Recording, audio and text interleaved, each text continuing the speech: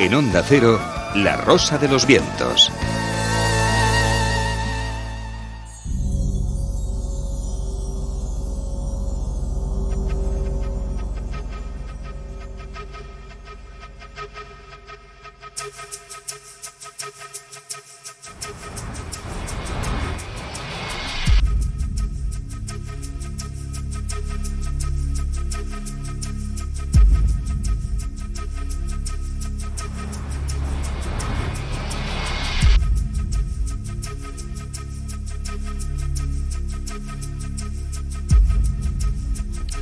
Continuamos en La Rosa de los Vientos, continuamos en la tertulia. Recordamos la encuesta de esta noche. ¿Cambiaría sus planteamientos vitales, filosóficos o religiosos el hecho de que se descubriera vida en otros mundos? Hasta el momento, un 28% dice que sí. Casi 3 de cada 10 oyentes se replantearían algunas cosas sobre su forma de enfrentarse a la vida. Si esa noticia se produjera algún día. Hablan de que en 20 años podría darse ese descubrimiento, y hablamos a nivel científico, no hablamos de contacto ni de nada similar, hablamos del descubrimiento de vida en otros mundos, vida más o menos parecida a la nuestra. El 28% dice que sí. Continuamos con Carlos Canales, con Jesús Callejo, con Clara Taoces en esta tertulia. Jesús, sí, lo hacemos viajando al pasado. Seguimos hablando de civilizaciones en la antigüedad, civilizaciones en América. La semana pasada tuvimos muchas noticias sobre este tema, esta semana más, y ahora nos conducen a Brasil, en donde se han hallado restos, evidencias de otra civilización más o menos desconocida hasta ahora. Sí, prácticamente desconocida. Y estamos hablando de Brasil. Fíjate que es un subcontinente, un territorio grandísimo, donde siempre se ha especulado con ciudades perdidas. Que se lo digan al coronel Fawcett, por ejemplo, cuando estuvo tras la pista de alguna que otra. ¿Dices dónde se perdió? Que es donde una se perdió, bueno, una encontró, que es en el estado de Bahía, y otra se pierde, que es en el Mato Grosso, ¿no? Pero bueno, siempre ha existido mucho mito alrededor de ciudades perdidas, incluso relacionadas con ciudades subterráneas. Acordaros del famoso libro aquel de las crónicas de Acacor, de Karl Brugger, donde se hablaba de Acacor, de Acajín, de otro tipo de ciudades que estaban conectadas entre sí, luego por canales subterráneos que incluso llegaban también hasta Perú. Bueno, pues en este caso, los arqueólogos siempre han sido un poco reticentes a admitir la posibilidad de que también en Brasil hubiera civilizaciones y ciudades perdidas un poco de la categoría, tanto de las que se han encontrado en Perú como en México. Pero los hechos, que son contumaces, pues se encargan de demostrar lo contrario. En este caso, gracias a las nuevas tecnologías y sobre todo pues al Google Earth y a los satélites, se han empezado a vislumbrar desde el cielo una serie de estructuras, formas geométricas que vislumbran claramente una gran ciudad. Y una gran ciudad que cubriría unos 240 kilómetros, en los que se pueden ver avenidas, donde se puede ver círculos, formas geométricas, que formarían parte de esa red de avenidas muy complejas, de esas veredas que se construyeron antes de Colón, es decir, estamos hablando de ciudades prehispánicas, y que, según qué historiador, se remontaría en principio esta ciudad o bien al 200 antes de Cristo o al 1283 después de Cristo, o bien en ese intervalo, me refiero, pero bueno, en todo caso siempre precolombina. Estamos hablando de... Menudo intervalo también. Sí, es una horquilla muy amplia, pero bueno, como siempre, es decir, en función de lo que analices, de qué parte orgánica, de qué parte de cerámica, pues te está dando unas... Puede ser la misma cultura, la misma civilización, que su origen fuera en el 200 antes de Cristo y se...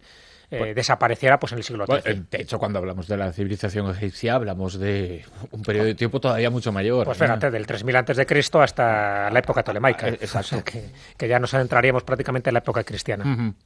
Casi 3.000 años, fíjate. 3.000 años. En este caso son culturas, pues cuando hablamos de la Nazca, incluso de la Inca o de la de Paracas, siempre son culturas que tienen un espectro, pues eso, de unos 500, 600 años de apogeo.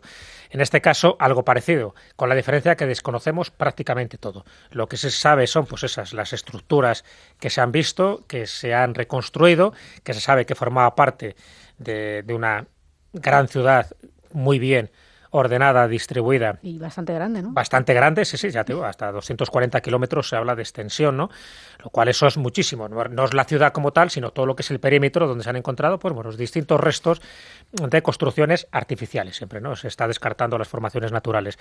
Estaría entre Bolivia y Brasil, donde se ha encontrado, es decir, se han encontrado ni más ni menos que 260 enormes avenidas. O sea, también largos canales de riego que se sabe que habían sido a lo mejor cercados para el ganado, y que todo esto se ha divisado por el aire, porque prácticamente todo está bajo la maleza, en fin, bajo pues distintas formaciones aparentemente naturales y que sin embargo ahora están revelando que no es así. ¿Qué ocurre? Ya digo, pues que se está replanteando muchas cosas. Se pensaba que antes de que llegaran los españoles y los portugueses en el siglo XV no había ciudades de estas características o por lo menos de esta infraestructura en Brasil, y sin embargo ahora sí que se está demostrando que había sociedades complejas en la cuenca amazónica y que no solo nos tenemos que ir a la zona de los Andes, sino que también en esta zona había. Gracias, ya digo, a la deforestación, gracias al aumento de los viajes aéreos, gracias a las imágenes de satélites, gracias al Google Earth, todo esto es lo que nos está haciendo plantearnos una historia diferente. Si esto lo sumamos a otro tipo de noticias que salieron hace poco, donde se han encontrado también ciudades perdidas en el Amazonas, pues nos está indicando de que hay todo un complejo muy sofisticado, ¿no?, de ciudades que nos tiene que replantear que en la época de la Grecia antigua o de la Europa medieval, también en estas latitudes geográficas había grandes culturas, había grandes civilizaciones, que es verdad que han desaparecido de la historia, pero han quedado sus huellas, han quedado sus vestigios.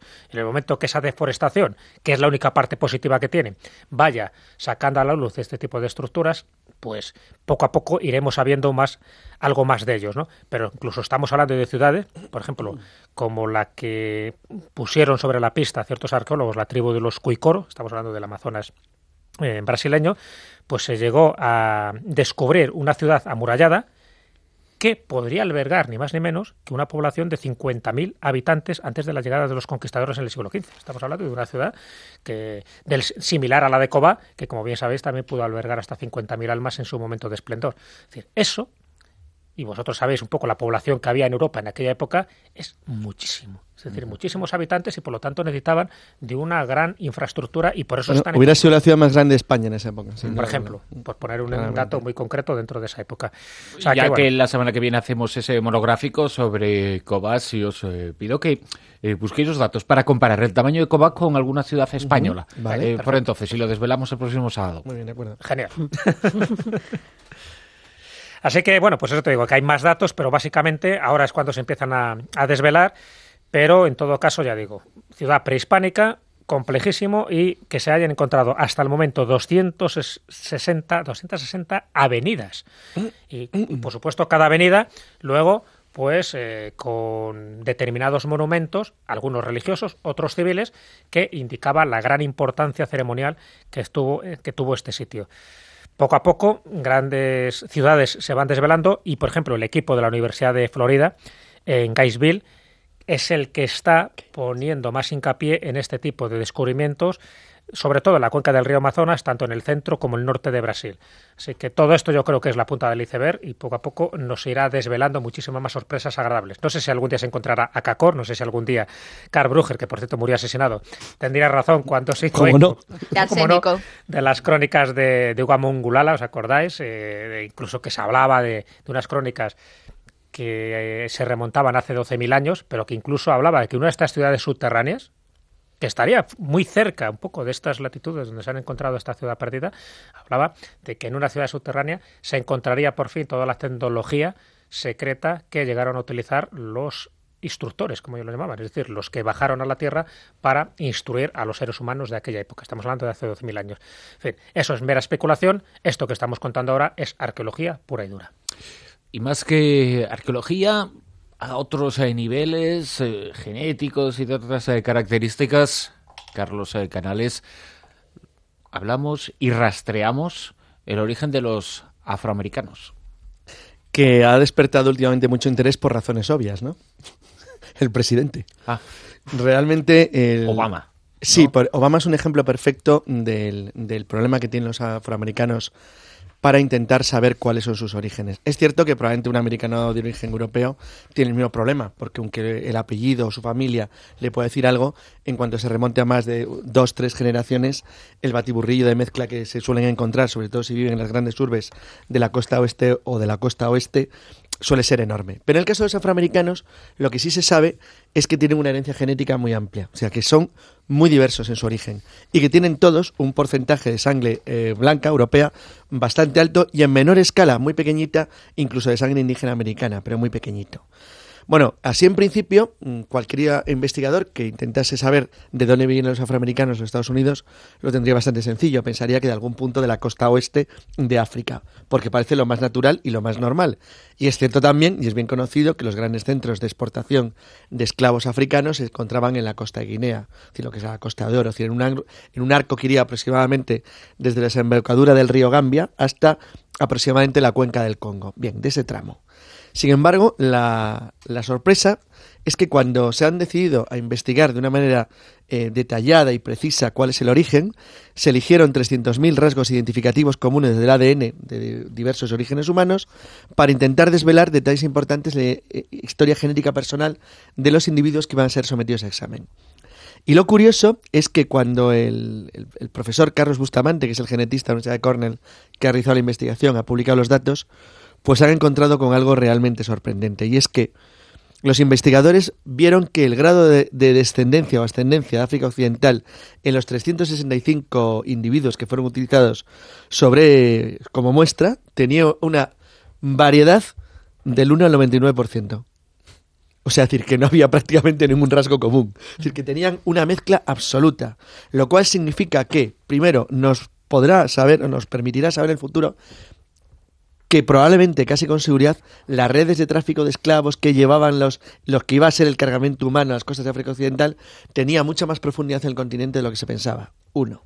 Segundo, que la variedad de lo que era el cargamento humano era muy diverso y que estaba comprometido en zonas o en culturas muy diferentes unas de otras. Y que luego esa misma gente se mezcló con la población europea y con la población indígena a pequeña escala muchísimo más de lo que se había pensado. La consecuencia es que se empieza a saber que algunos elementos, como los que se buscaban para intentar determinar los riesgos genéticos de enfermedades que podían ser por herencia, como la hipertensión, la diabetes o el cáncer de próstata, no son fáciles de seguir debido a que realmente la ascendencia afroamericana en Estados Unidos, en Norteamérica en general, es muchísimo más compleja de lo que se había pensado en un primer momento. La verdad es que todo esto significa que los seres humanos, tal como se sospecha hace mucho tiempo, nos parecemos unos a otros muchísimo más de lo que parece y que nuestra mezcla ya a esta altura es inmensa. Y que no todo es el aspecto exterior, es decir, aparentemente puede decir que un afroamericano con mayor o menor carga de sangre europea en lo que respecta a los africanos probablemente es de la misma zona o el mismo origen, y ahora se desprende de esta investigación que no es así y que en realidad vienen de una especie de enorme masa africana que se fue mezclando y fue llevada hasta las costas para luego ser trasplantada a América. Fíjate que un estudio de los que hablábamos al comienzo de esta temporada, que había patrocinado National Geographic, un estudio genético que comparaba diferentes razas, diferentes poblaciones de lugares muy diversos, llegaba a una conclusión muy parecida, que a nivel genético, bueno, pues lo que marca el color de la piel, sí, son de determinados rasgos, determinados genes, pero que en el conjunto podrían parecerse mucho más entre sí un blanco y un negro a nivel genético que dos negros. Claro que sí, perfectamente. O un blanco y un negro con un japonés, sí, es por supuesto. Pero fíjate qué curioso que sobre esto, es que una cosa interesantísima que comentaba la parte sociológica de la investigación, no la genética, es que el mito, o sea, la leyenda o la creencia forma parte mucho más importante que la herencia del verdadero patrimonio de una persona. Es decir, no tanto lo que es, sino lo que él cree que es. Voy a poner un ejemplo simpático porque es gracioso. National Geographic hace poco hizo una investigación muy curiosa en la cual buscaba los restos de los fenicios en las costas del Mediterráneo. ¿Cuál creéis que es el dato en España? Nada. Cero patatero. No tenemos nada, absolutamente nada.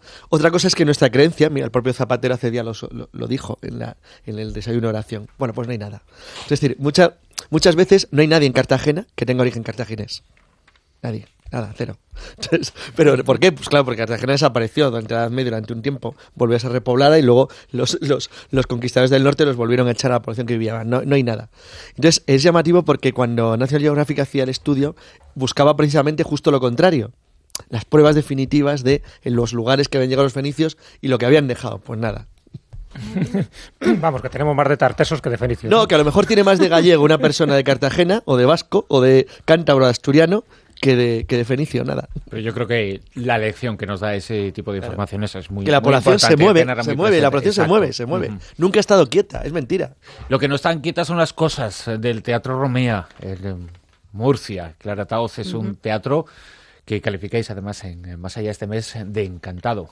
Sí, bueno, según... O maldito, mejor dicho. Maldito y también legendario, ¿no? Porque lo que hacemos en este reportaje que ha escrito Gabriel Muñiz para nosotros es recoger un poco esa leyenda negra que tiene este teatro, como otros muchos lugares, como puede ser el caso del Liceo de Barcelona, que también tiene una supuesta leyenda maldita detrás, ¿no? Y que, son esas leyendas que no sabes muy bien por qué surgen. Si surgen porque realmente hay unos sucesos que desencadenan que la gente crea que hay algo maldito, o porque dicen que está maldito se desencadenan los sucesos, ¿no? Que esto sería lo más interesante, ¿no? Pero bueno, siempre en casi todas las leyendas hay un trasfondo de realidad, ¿no? Y nosotros hemos buceado un poco en la leyenda, este teatro que efectivamente, pues parece ser que se construyó sobre un terreno en el que se hallaban unos huertos que pertenecían al convento de Santo Domingo y que habían sido expropiados a raíz de la famosa desamortización que tantos lugares santos se llevó por delante, ¿no? Sí, la de Mendizábal, que es horroroso el tío de 1836, que dejó prácticamente como un areal todos los conventos. Pues a raíz de esta expropiación, parece ser, según la leyenda, que los frailes dominicos no se la tomaron muy bien y lanzaron o prefirieron, vamos a decir, un juramento, porque estaría muy mal Eso visto no es muy de frailes, que fuera una maldición, ¿no? Pero que no se lo tomaron bien, seguro. Básicamente porque se echaron. Hombre, y encima subasta pública todas las obras de arte. Entonces, le dijeron que esas tierras a partir de entonces estarían malditas y que todo lo que allí se construyera acabaría destruyéndose. Incluso hay quien apunta a que la leyenda hace referencia concretamente a 3 incendios, 2 de los cuales, hay que decirlo, se han cumplido. Que esto es lo interesante, y es aquí un poco pues donde entronca eso lo que decimos de esos hechos realmente se desencadenan a raíz de la leyenda o al revés, ¿no? El caso es que el teatro se construyó en 1862 y fue inaugurado por la reina Isabel II, y el primer incendio, que es el que entronca con esta historia, se produce en 1877. Aquel día el teatro ardió, pero no cuando estaban público presenciando las obras, que por cierto, una de ellas era ¿Cómo empieza y cómo acaba? Un título bastante... Así la obra. Pues acabó como el Rosario de la Aurora. Exactamente, acabó como el Rosario de la Aurora, y el segundo título era El año pasó, ¿no? Sí, eso parece de broma. ¿Cómo, la verdad es que sí. ¿En serio que eran esas obras? Sí. Hay que tener cuidado con los títulos. Pues ya veréis las siguientes. El teatro arde, seguro que se titulaba. Jugar con fuego. Increíble. El caso es que, pues las causas del incendio no quedaron... Es que hay quien se lo busca, claro, es que no puede ser. Del todo esclarecidas, pero bueno... Pero tan mala era la obra que quemaron el teatro. Que el incendio debe ser a una tea que estaba mal apagada y consecuencia de ello, el edificio puede ser rehabilitado. Pero 22 años después, en 1899, cuando el teatro sí que se encontraba lleno, a rebosar, y se interpretaban, como digo, 2 obras, una El anillo de hierro y Jugar con fuego, que por cierto, esa obra no se ha vuelto a interpretar jamás. Mal. A raíz de entonces, ¿no? Pues, a ver, simplemente es que era muy mala. Los espectadores estaban mirando la obra cuando de repente pues empezaron a ver fogonazos sobre el escenario, y aquello pues... Y pensaba que formaba parte de la obra. Claro. Pues casi. Dice, no has reparado en gastos. Decían que real eres. El caso es que, pues ya cuando se da la alarma, pues se desaloja de mala manera el teatro, y se viene abajo prácticamente, y se sabe posteriormente que sí que hubo en este caso un muerto, un joven de 18 años que parece ser que había venido a cobrar una nómina y pues la cobró, pero bien cobrada, ¿no? En este caso parece que las causas fueron un incendio fortuito en unos cables, y pues según la supuesta maldición queda por cumplirse un tercer incendio que, según se tendrá lugar cuando el aforo esté completo. Por eso se dice que una de las butacas nunca se vende, cosa que nos desmintió la propia taquillera del teatro. Y esto es interesante porque... Eso sí que es jugar con fuego. La taquillera realmente nos comentó que tanto su padre como su abuelo habían ejercido ese oficio, o sea, en un largo periodo, y que ellos sí que decían advertir una presencia extraña de un supuesto espectro que se paseaba en ocasiones por el teatro cuando ya se habían ido las personas que venían a presenciar las obras, y que lo definían como una especie de monje, como no podía ser de otra manera, que llevaba un rosario en la mano, ¿no? Esto sí que dice la taquillera actual, que tanto su padre como su abuelo lo venían viendo en determinadas ocasiones. Y bueno, pues no sabemos y esperamos que en fin, que no se cumpla esta maldición. Que no haya ese tercer incendio, ¿verdad? Efectivamente. Y bueno, pues esto es un poco lo que recoge este reportaje que publicamos. Hay una leyenda muy parecida del Teatro Zorrilla de Valladolid. También se dice que nunca se tiene que llenar el aforo, porque cuando se llene alguna desgracia acontecerá. De hecho, no ha habido incendios en el Teatro Zorrilla de Valladolid, pero sí es verdad que en el 94 prácticamente amenazaba ruina, y se ha inaugurado, por cierto, el nuevo teatro hace unos meses. Creo que fue en septiembre del 2009. ¿Y no se llenó el aforo? Y no sé si se llenaría para esta ocasión, pero también hay una leyenda muy parecida a la del Teatro Romea, es decir, impiden de que siempre se llene porque eso puede acarrear desgracias. Pero bueno, pasa lo mismo que con Murcia. Se sigue llenando, me imagino, y no pasa nada. La leyenda es la leyenda y la maldición es la que se intenta. La crisis aprieta, y si hay que meter una butaca, se vende. Sí, bueno, eso se vende. Lo que pasa es que en el caso del Teatro Zorrilla de Valladolid, en su momento, ahora no lo he visto cómo ha quedado reconstruido, pero en su momento siempre había algunas butacas que no se vendían porque te pillaba la columna directamente. Claro. Si te vendía la butaca de la columna, efectivamente no veías nada, ¿no? Los misterios del Teatro Romea. Iba a hacer solo un comentario, que a lo mejor el espectro es que cuando apareces porque no le ha gustado alguna de las obras, entonces hace acto de presencia. Pues quién sabe. La máquina Z, Jesús.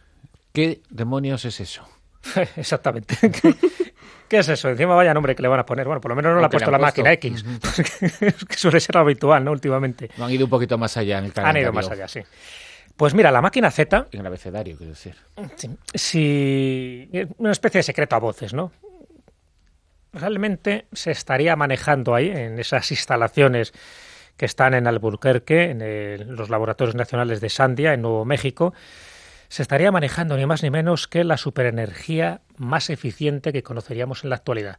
Y la energía de todas las energías, se puede decir, muy similar a la de la fusión fría, ese gran entelequia, esa especie de santo grial de la energía, donde se está buscando una energía limpia, barata, infinita y que no genere efectos secundarios como si genera, por ejemplo, la fisión nuclear, ¿no?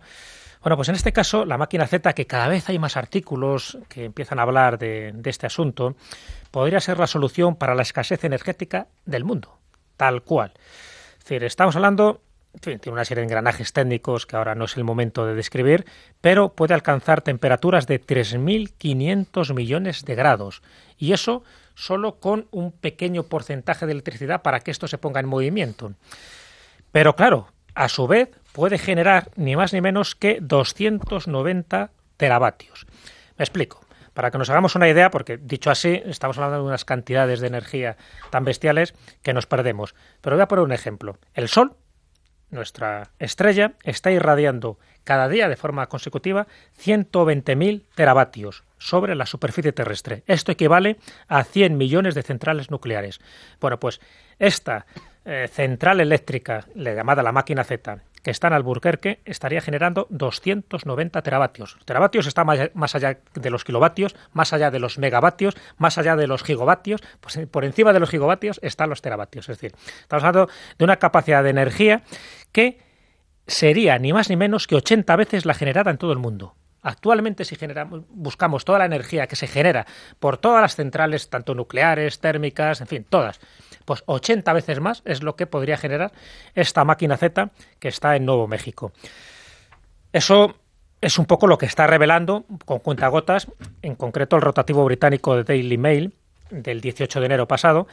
Y bueno, pues yo no sé si es información privilegiada, oculta, secreta, pero poco a poco nos están contando que lo que busca es un poco algo similar a a fusionar átomos de agua pesada, generar esta energía de fusión, ya digo, limpia, de bajo costo, ilimitada, pero con un sistema totalmente diferente que es este, ¿no?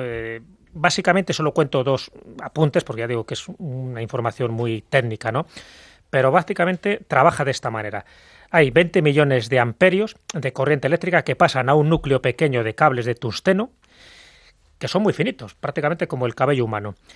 Al final, en el centro de esta como gran turbina, una turbina de hilos generadas por estos amperios, ¿no? Y por estos cables de tungsteno, se genera como una bola de plasma. Y esa bola de plasma, al final, que son partículas cargadas, llega un momento en que se comprimen y los iones y los electrones parece que no tienen dónde salir y se les da una salida. Y esa salida, esos iones y electrones, es cuando liberan una energía en forma de rayos X que alcanzan temperaturas de varios millones de grados. Sí, se habla de 2.000 millones, incluso de 3.500 millones de grados, similares a los de las erupciones solares. Todo eso canalizado, y si se lleva a buen puerto toda esta máquina, la máquina Z, otra cosa es que explote y al final ya verás tú la que se puede liar. Pero si se lleva a buen puerto es lo que puede generar energía ilimitada para todo el mundo. Hasta, ya digo, 80 veces ¿Qué más de la noticia que más está. rara? Es rarísima. Por eso digo que... Porque yo he buscado mucha más información y casi siempre te conducen a las mismas fuentes, a 2 o 3 fuentes. Por eso no es muy mucho raro más. esto. Sí. Es rara. Pero forma parte un poco como de esas energías secretas que parece que se están experimentando un poco al hilo, en fin, pues del cambio climático, de que hay que buscar energías renovables y sobre todo las alternativas a las energías que nosotros conocemos, y esto un poco incide en esa misma línea. ¿Será verdad o será mentira? A lo mejor se ha exagerado mucho más y no genera tanta electricidad como nos dicen, pero el hecho es que si es verdad esta noticia, el proyecto ya no es tan secreto porque ya se empieza a conocer y de hecho nos estamos haciendo eco esta noche de él, pero tampoco sabemos si tiene tal potencia y si es tan fiable y tan segura. Porque cuando se manejan estas cantidades de grados, de temperatura, de electricidad, a mí me da repelús, ¿eh? ¿No? Cualquier accidente. Si hubiera un accidente, hombre, aquí en principio no se está manejando energía nuclear. Es decir, lo equiparan a la energía de la fusión libre para que la fusión, en fin, la que no es caliente, la fría, para que nos hagamos una idea de lo que se puede generar. Pero no estaría exactamente generando energía nuclear, a pesar de que hay electrones y iones que están liberados precisamente por estas descargas eléctricas. Es decir, es muy complicado. La información que yo he tenido es escasa. Me hago eco de ese rotativo inglés, que es el que lo comentó en enero. Y poco a poco pues iremos informando más, pero ¿será la alternativa a todo? ¿Será el santo grial o realmente es un bulo más de los muchos que circulan últimamente? De momento, con esto que nos dices, un poco en cuarentena, pero a la expectativa. De más informaciones. Tiempo para una segunda ronda de correos y de preguntas de nuestros oyentes en rosa.vientos@ondacero.es. Nos ha escrito Francés haciendo alusión a un programa emitido el 13 de septiembre respecto a una tertulia en la que se habló sobre pruebas incriminatorias del ADN en una radiografía. Y me pregunto yo, dice Francés, ¿la información no se debía referir a las huellas digitales, puesto que en una radiografía para ver el ADN debería ser por difracción? Y no es fácil. Y respecto al ADN, se podría comentar, dice Francesc, al hombre que revolucionó una gran parte de la ciencia a partir de los 80, que sin su descubrimiento, aunque no sea en el ámbito criminológico, comenta Francesc, no se habrían resuelto miles, por no decir millones de casos. Me refiero a Katie Mullis, inventor de la PCR, especifica Francesc, la reacción en cadena de la polimerasa. Ajá. Sí, recuerdo que fue haciéndonos eco del 25 aniversario de las huellas genéticas. Es decir, y él lo descubre, fue un científico inglés en un laboratorio, de casualidad, porque había dejado sus huellas en una radiografía. Entonces, al final se empezó a dar cuenta que las huellas dactilares, evidentemente las huellas dactilares siempre han estado ahí, ha servido como ayuda clarísima para la criminología, pero él se dio cuenta que también había unos rastros genéticos que se les podría seguir la pista, además de las huellas dactilares que son únicas e irrepetibles para cualquier ser humano. Entonces, fue una cosa así, un poco lo que comentamos, o sea, que eran huellas dactilares, pero que dejaban rastros genéticos, porque creo que eran huellas que antes habían estado impregnadas en aceite o no sé qué. O el propio sudor. El propio sudor, en fin, que había material orgánico suficiente como para darse cuenta que sí se encontraban unos códigos genéticos que también eran únicos, inconfundibles, igual que pasa con las huellas humanas. Y a partir de ahí lo puso en práctica con uno de los asesinatos en serie casi irresolubles en aquella época. De hecho, se le había condenado a una persona que era inocente y gracias a este análisis se descubre por vez primera, hace 25 años, el primer hecho criminalístico desde el punto de vista genético. Más correos. Y bueno, pues Javier dice que hace unos números en la revista Más Allá, pues leyó un artículo que le pareció un cuanto fantasioso. Dice, quizá me equivoque, pero recuerdo que hablaban de unos gnomos que guardaban muchos tesoros en unas grutas de algún lugar de Gerona. Se les llamaba los gnomos de la Quilama, pero parece ser que la Quilama es un pueblo, un lugar situado en Castilla y León. ¿Podrían aclararme este entuerto, si no es mucho pedir? Pues me gustaría, pero no... La Quilama es Salamanca. Está en Salamanca. Claro. Ahí hay un lío tremendo. Yo creo que se está refiriendo también al gnomo de Girona, que fue toda una falsificación. Era Es falso, que ¿no? realmente no sé a qué reportaje se refiere en este momento. Entonces, Como no. mezclados varios Ahí, reportajes. sí, me hay da a mí la mezclado. sensación, pero si se refiere al pitufo. Al Sí, pitufo, que es lo que decía aquel, Sí, ¿no? pero le llamaron el Incluso gnomo de le dieron Girona. un Gnomo de ondas Girona. por aquel descubrimiento, madre mía. Al descubridor del pitufo. Sí, porque era azul. Sí, sí. Bueno, le había hecho azul, claro. Bueno, lo había hecho azul, Y claro. tenía un grano en la frente, entonces decían, Y bueno. una especie de barretina. Que era un feto, ¿no? Al final. Sí, Puede ser era un haber- animal pero teratológico. que lo que se publicó en Más Allá y en otras publicaciones es que aquello fue un fraude. Sí, sí, no, claro. no, Claro, no se publicó eso como algo No, no, verídico, no, ojo, no, que no, no, la gente no, se no, lleva no. a veces a engaño con No, estas pero yo cosas, creo que hay ¿no? una mezcla, porque Que es son verdad- estas publicaciones, estos programas, los que desvelan más fraudes relacionados con estas temáticas. Sí, que sí, eso quede muy precisamente claro. porque los trabajamos más. Es decir, que a lo mejor un medio general da una información sin más, la lanza. Exacto. Y ahí son casos que hacemos seguimiento, como hemos explicado, lo del Cabo Valdés, que publicamos en su día toda Claro. la historia y al final el desenlace es que el propio Cabo Valdés acaba diciendo que eso no era cierto, ¿no? Bueno, dice una cosita pequeña, dice que había un señor que desapareció durante 3 días y reapareció sin recordar nada. Jole, pues es otro Claro, caso que pero recuerdo de es que, Tenerife. claro, yo no que sé ocurrió en el barranco de Badajoz. exactamente Luego en la Musara también ha habido casos. En Musara también ha habido desapariciones, o sea que parece que es una mezcla de ciertas cosas, pero bueno, lo que está claro que la Quilama está en Salamanca y es verdad que hay leyendas, pero que hablan de hadas encantadas, de ese otro grupo de hadas que comentaba Carlos, que son las hadas que en principio son humanas, pero que luego forman parte por una maldición a veces, pues dentro de ese mundo. Y dicen que dentro de las cuevas de la Quilama, pues hay leyendas de ese tipo. Pero claro, mezclar Girona con la Quilama me parece ya que es un despropósito, por lo menos geográfico. Más cuevas. Emilio desde Asturias os pregunta por unas que hay en Latinoamérica, que al parecer son enormes, que no se han podido explorar por completo. Al parecer hay un río subterráneo que cuando sube de nivel impide a los expedicionarios avanzar y o cuevas en las que también se encuentran pequeños seres. Otra mezcla, me parece una mezcla entre los Alacayuf del Yucatán y los túneles de Moritz. Una mezcla de nuevo. Sí, lo de Sí, los aluses. Otra mezcla, cuevas de- sí. Sí, otra mezcla.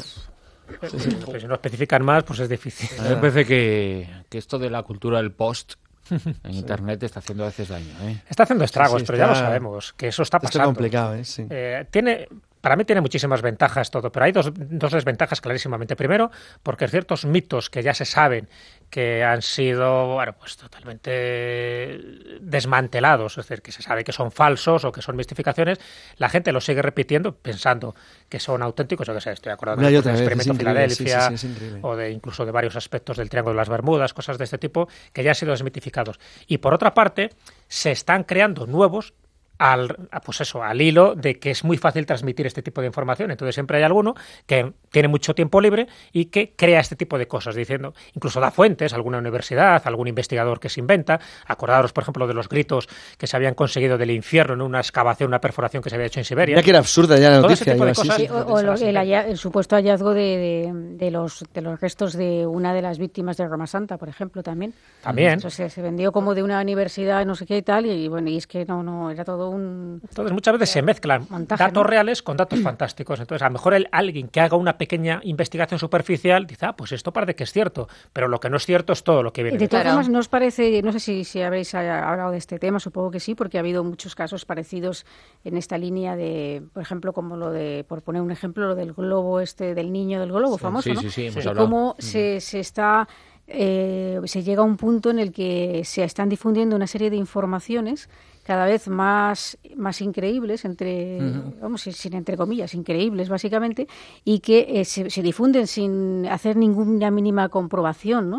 O sea, yo recuerdo la noticia del globo que se dio en telediario, exacto. en directo, Bueno, estuvimos en viendo el directo globo. por medio mundo. Sí, viendo el globo con el niño supuestamente dentro, Y viendo ¿no? el globo, pero yo creo que el mayor problema, en mi opinión, el mayor problema es que alguien creyera que en ese globo iba un niño.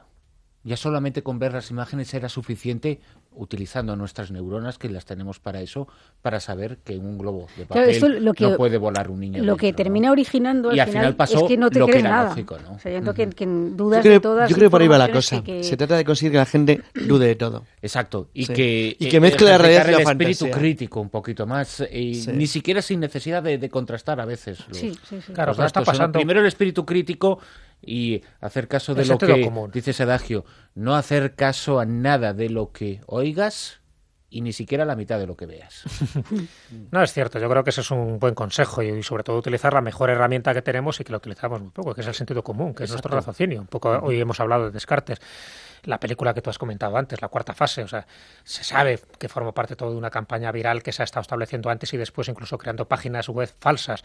Pero claro, cuando tú ves la película, desde el primer momento, cuando sale Mila Jovovich diciendo estos son casos reales, yo voy a interpretar el papel de la doctora Abigail Tyler, ya dices, bueno, pues esto parece que es cierto. Y luego investigas y ves que la película, que básicamente se circunscribe a Nome, a esta población de Alaska, realmente todo se ha rodado en Bulgaria, que Abigail Tyler no existe y que ese tipo de experimentos o desapariciones no existen. Es decir, todo ese tipo de cosas al final crea la sensación inquietante de qué es lo que hay verdad y qué es lo que hay de mentira en todo esto. Entonces yo creo que eso puede ser muy perjudicial porque va a llegar momentos en que va a haber casos reales, casos fehacientes, que la gente no se los va a creer. ¿Por qué? Porque es muy fácil imitarlo a través de imágenes y de fotografías. Y luego muchas noticias, pues que incluso estábamos comentando en los correos que lo mezclan, pues es que lo leen en los blogs. Entonces la gente se lee, se va contestando, lo dan como cierto y ya... Mira, os voy a poner un ejemplo. En la presentación del libro Banderas Lejanas en la Universidad de San Luis, de Missouri, un alumno levantó la mano y nos dijo a Fernando y a mí que de dónde habíamos sacado lo de los nombres españoles de Alaska, que de dónde nos lo habíamos inventado. Porque como es difícil de creer en principio para un cierto tipo de cultura, lo más fácil es presumir, bueno, esto se lo han inventado ahora mismo y nos lo están colando aquí. O sea, es decir, llega a ese extremo y es que llegas a dudar de todo, de fuentes, datos, información, hasta de lo que tienes delante de tus narices. Sí, a lo mejor también todo esto es parte de una especie de deriva, ¿no? Sí, se está haciendo un periodismo muy poco contrastado, en realidad. Y al final lo que hay que hacer es contrastar las noticias y no darlas... pues sobre todo cuando son noticias que dices, bueno, que chocan, ¿no? Que son extrañas, o por lo menos si se dan dar con la prudencia, por ejemplo, con la prudencia que ha dado Jesús la noticia de la máquina Z. Exactamente. Bueno, pues tenemos a José Alberto, que es de Lucena, y dice que de pequeñito escuchó algo pues que le resultó muy curioso. Y es que en Sierra de Aras, de ahí de Lucena, estaba el Arca de Noé. Dice, claro, a mí me resultó con mucha sorpresa, pero es que luego vio que en la revista Año Cero, que por ese entonces estaba Jiménez del Oso, pues que se hablaba sobre esa posible leyenda, que si le podéis informar si esto había alguna referencia o no. Hablando de mezclas, la revista Jiménez del Oso se edita en la misma editorial que Año Cero, pero no la dirige, ni la dirigió nunca Jiménez del Oso, sino Enrique de Vicente. Efectivamente, es otra mezcla de información. Bueno, esto nos ocurre constantemente, cartas que llegan a la atención de Enrique de Vicente, ¿no? Porque cuando nunca ha sido director de... A todos los lados, Enrique.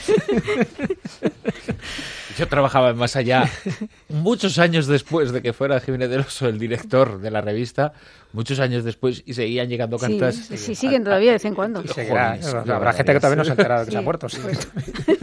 Increíble. Lo de las cannabis. Si cuesta que hay televisión y radio e internet, pues da igual. En la Sierra de Aracena, lo que has leído, Silvia. Sí, en Lucena. Nada, bueno, yo muy breve. La que yo conozco, ya sabes que leyendas del Arca de Noé hay bastantes sitios, es decir, la lógica es ubicarla en Ararat, que es donde se establece a nivel bíblico. Pero en España es verdad que hay muchas leyendas noélicas, pero la más conocida, la que más datos tienes, es la del Monte de Barbanza, que estaría en La Coruña, y es donde dice que arribó no tanto Noel, sino una nieta de Noé.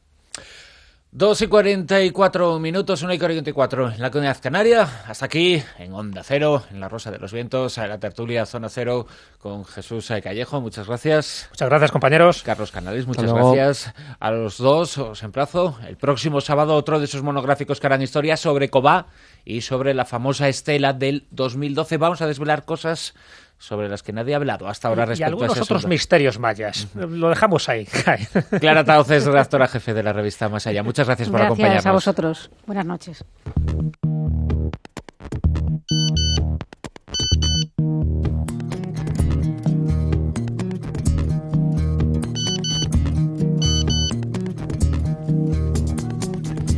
Hemos seguido la señal por trigonometría, la señal de este móvil que está sonando, que es el de Fernando Rueda, que indica que hay una filtración, pero bueno, nosotros hacemos unos cálculos con nuestro software y nos dice, Fernando está aquí y hemos localizado su nuevo despacho secreto. Muy buenas noches, Fernando Rueda. Hola, buenas noches, ¿qué tal vamos?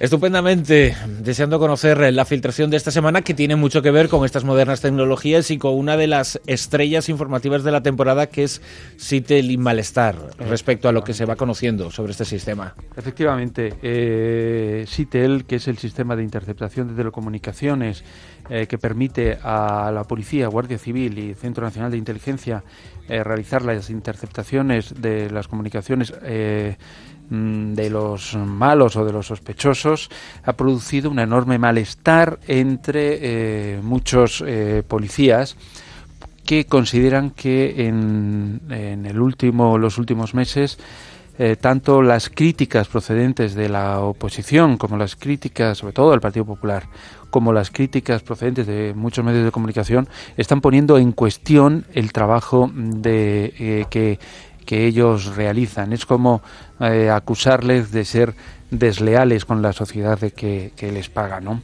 Nosotros lo contamos aquí, lo especificamos aquí, ¿no? Y yo sí creo que eso sería conveniente que la gente de alguna forma lo tuviera bien claro, ¿no? Hay una serie de jueces que lo que hacen esos jueces y fiscales que ponen en cuestión la legalidad de esas normas, una legalidad que corresponde al gobierno, que es el que la aplica.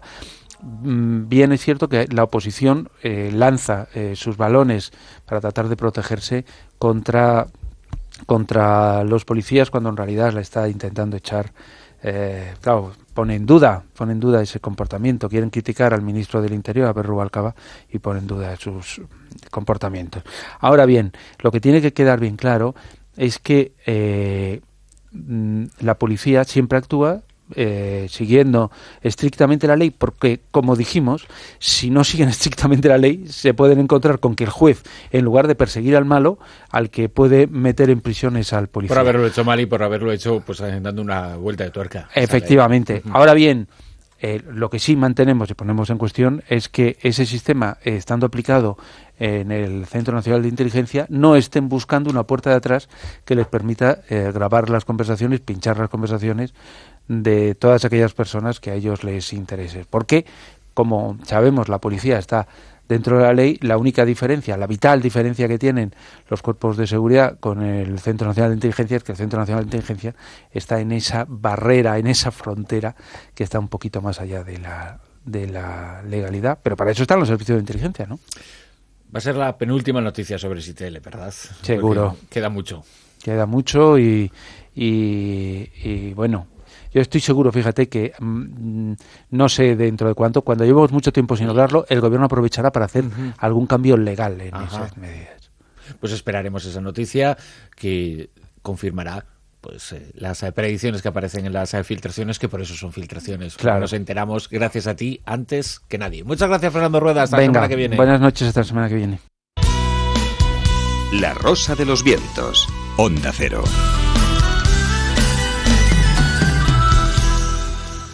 En las últimas semanas han tenido lugar varios procesos que tienen que ver con el informe que hoy presentamos. El ex primer ministro británico Tony Blair se ha sometido al juicio de una comisión sobre el posible falseamiento de pruebas que condujeron a la guerra de Irak. Por otra parte, uno de los responsables del armamento químico en este país ha sido condenado a muerte. Pero en toda esta historia relacionada con la guerra química y bacteriológica hay muchos capítulos que aún merecen ser estudiados. Hoy contamos uno de ellos. La cara B.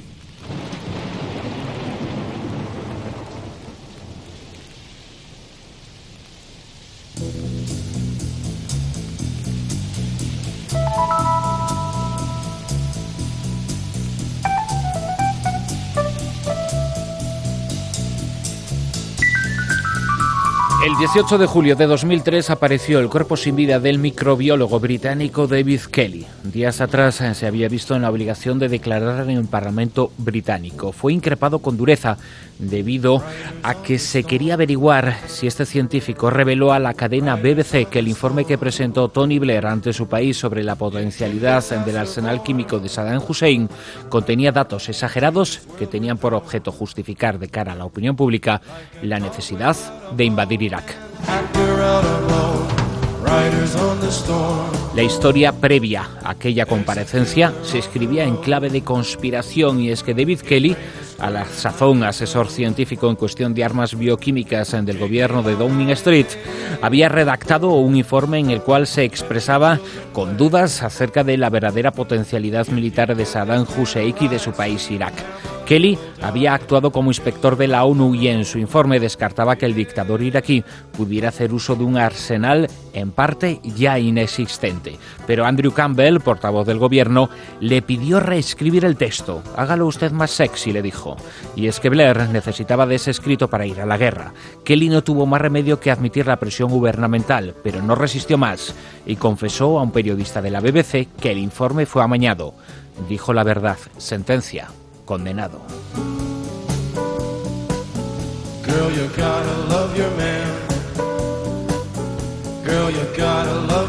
En mitad de la polvareda y solo 3 días después de su comparecencia, David Kelly desapareció. No pasarían muchas horas hasta que su cuerpo sin vida fue encontrado. Oficialmente se suicidó. De lo que se habló muy poco por entonces es de que Kelly también había estado relacionado con los ataques con Anthrax en Estados Unidos a finales del año 2001.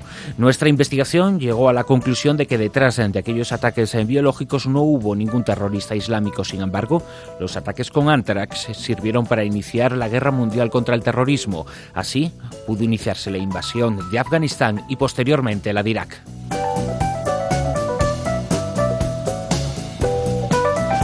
Las sospechas son mayores al descubrir que, según un informe efectuado por la Federación Americana de Científicos, partiendo del análisis químico de las esporas empleadas en aquellos ataques, los cultivos biológicos de donde salió la sustancia estaban vinculados a las autoridades militares británicas y norteamericanas.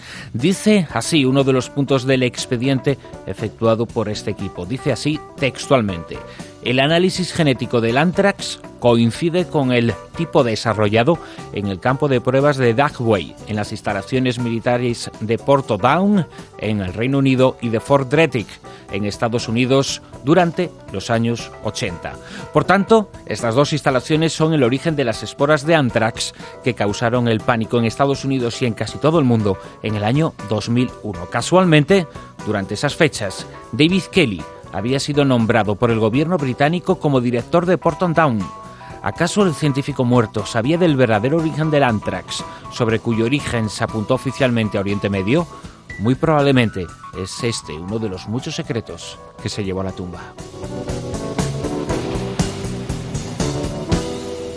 Un suceso muy parecido al de Kelly se produjo el 16 de noviembre de 2001, cuando se denunció la desaparición de Don Wheeley, uno de los microbiólogos más respetados del mundo. Su coche fue encontrado junto a un puente próximo a Memphis, en Tennessee.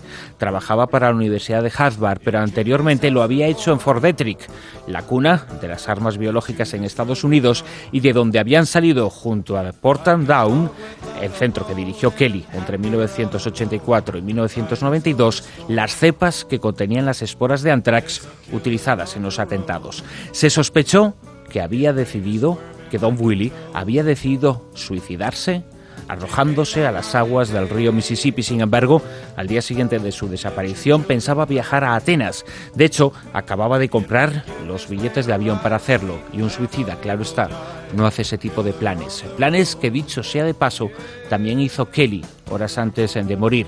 Había pensado en dónde pasar unos días lejos del mundanal ruido, e incluso escribió una serie de mails horas antes de desaparecer. En esos mails no daba, sin embargo, síntomas de encontrarse al borde de suicidio. Eso sí, señalaba y decía textualmente en esos escritos: hay agentes oscuros en este asunto. Un dato más que importante sobre este asunto lo ha revelado Gordon Thomas, uno de los más destacados expertos internacionales en servicios secretos.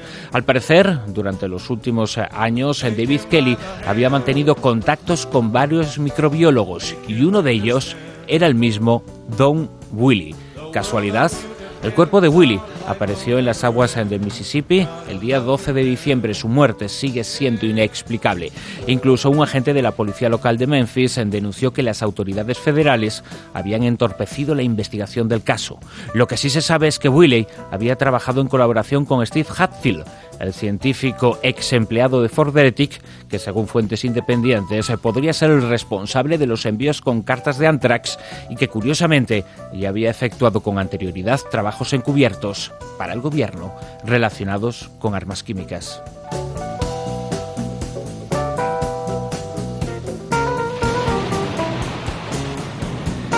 Esos trabajos, en colaboración con Hatfield, llegaron a ser en ocasiones más inquietantes y peligrosos. En aquella época, David Kelly trabajaba manejando información top secret del gobierno británico.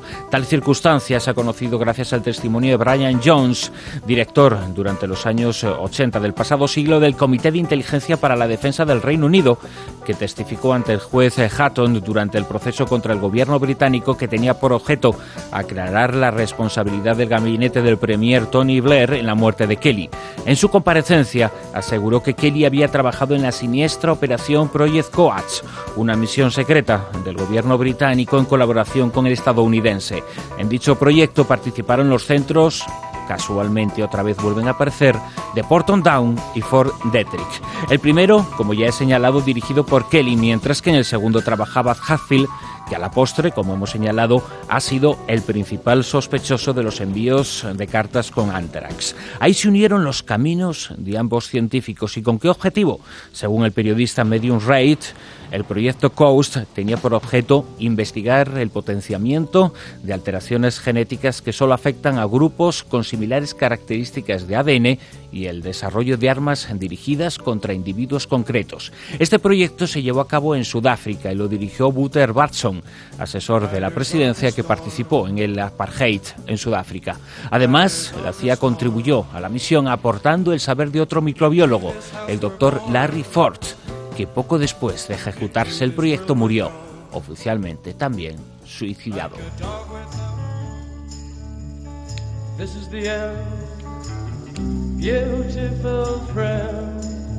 Poco después de todo esto, otro microbiólogo fallecía en extrañas circunstancias tras haber recibido una paliza en Wiltshire, en el Reino Unido. La policía nunca esclareció el caso, y es que el fallecido Vladimir Pasenchik era uno de los científicos más respetados de su campo. Había trabajado en Biopreparat, la fábrica rusa de armamento biológico más efectiva que recuerda la historia. Tras la caída del muro de Berlín, se refugió en el Reino Unido. Quien le acogió para su laboratorio fue David Kelly. Ambos trabajaron en colaboración durante años al servicio del Centro de Guerra Biológica de Porton Down, uno de los dos laboratorios que contaban con anthrax pertenecientes a la cepa utilizada en los ataques que tuvieron lugar justo después de los atentados contra las Torres Gemelas y el Pentágono.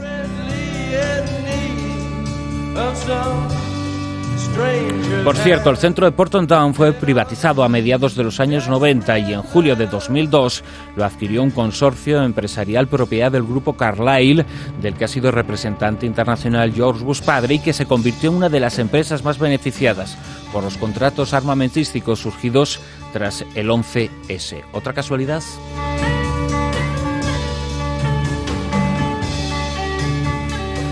No deja de resultar inquietante otro detalle que no debe pasarse por alto. Junto a Kelly Pasenchik trabajó codo con codo un tercer experto, el doctor Christopher Davis, que al tiempo que trabajaba en Porton Down lo hacía como empleado de la empresa Veridian Corp, una empresa que sumerge su historia en los años 40 del siglo XX. Entonces, el laboratorio aeronáutico Corlett participó en el desarrollo del proyecto MK Ultra, un proyecto de la CIA y otras agencias, un proyecto de control mental. Tras este siniestro proyecto no se escondía otra cosa más que una flagrante experimentación con humanos. Cornell fue absorbida posteriormente por la empresa Carlsbad, que en 1997 se fusionó con Veridian y se integró en la empresa General Dynamics, a la que se han entregado decenas de contratos armamentísticos tras el 11S.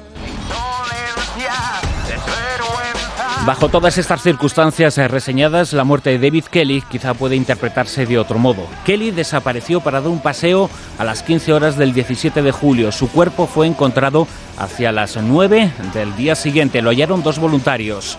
Se encontraba sobre la hierba, sin vida. Según declararon, les llamó la atención la escasa cantidad de sangre que había a su alrededor. Acto seguido, dieron parte a la policía del hallazgo. 25 minutos después, un detective de la policía alcanzó la escena del suceso y protegió el lugar hasta la llegada de 2 agentes de policía a quienes se les asignó el caso.